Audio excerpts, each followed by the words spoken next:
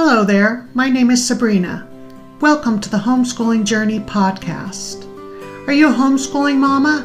Either a first-timer, or maybe you've already been at it for years. Maybe you're just thinking about it. I want to encourage you on this journey. Tune in every week to learn hard-won wisdom, practical advice, and tips from other homeschooling moms. You can do this.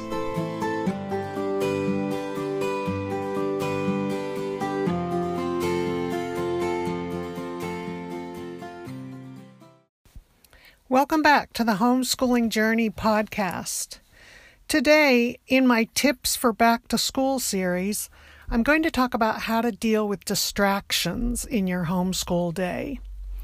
Because the hours you devote to teaching your children one-on-one are so important, it's critical to make a plan now for how you're going to deal with those inevitable distractions.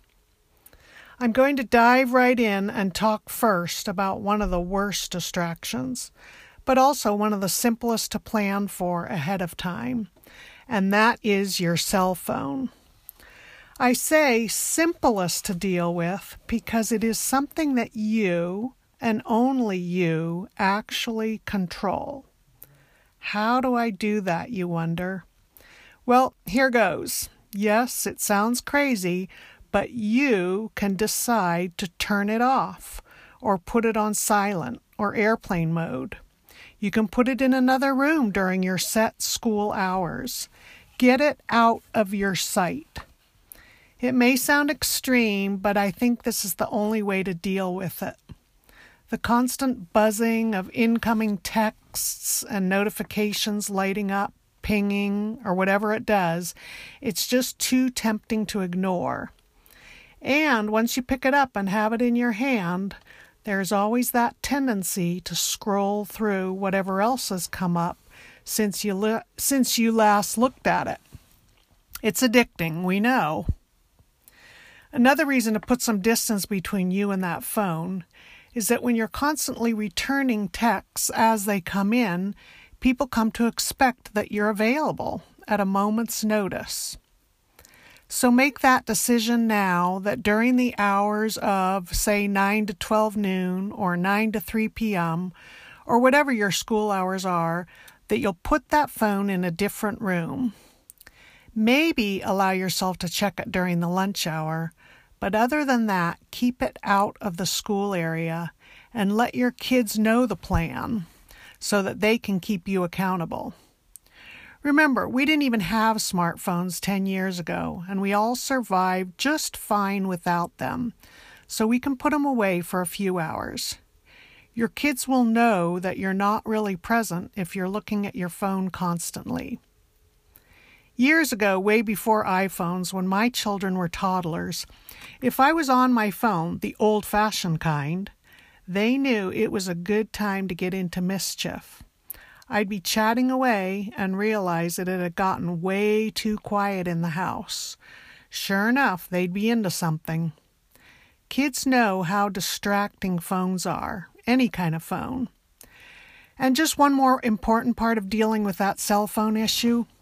Give your family and friends a heads up that your phone is off during school hours so that they expect that. No one thinks an office worker takes personal cell phone calls during the workday. It's the same for you. Your homeschooling hours are off limits. They're your work hours because that is your job, your career as a homeschooling mom. You have to set the boundaries and remind people of them. Let's move on to distraction number 2. And this one can be a little trickier to deal with because it involves people rather than phones. It's the one that goes like this. Since you're home anyway, I want to repeat those 4 little words. Since you're home anyway, because you're probably going to hear them from well-meaning family and friends. Can I just come by for coffee and a chat? Or I need some advice? Or can I just drop off a couple of kids for you to babysit since you're home anyway? Or can you provide daycare for my kids since you're home anyway?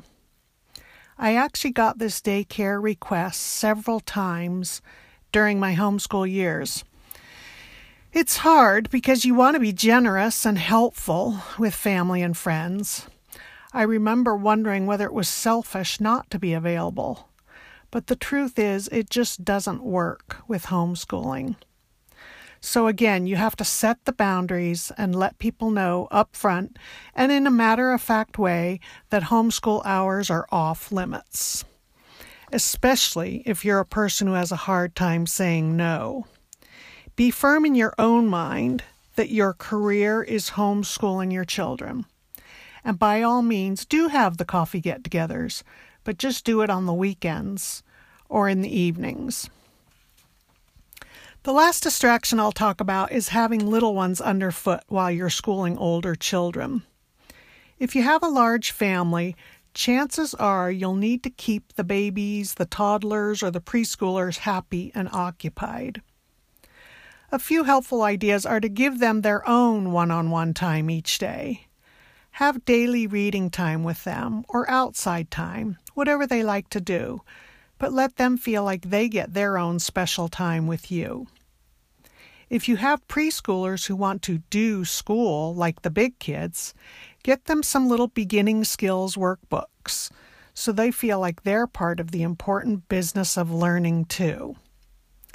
Another trick is to have a box of quiet, busy toys that you bring out only during school hours. I especially like Laurie toys, Laurie. They're available at Rainbow Resources or Amazon.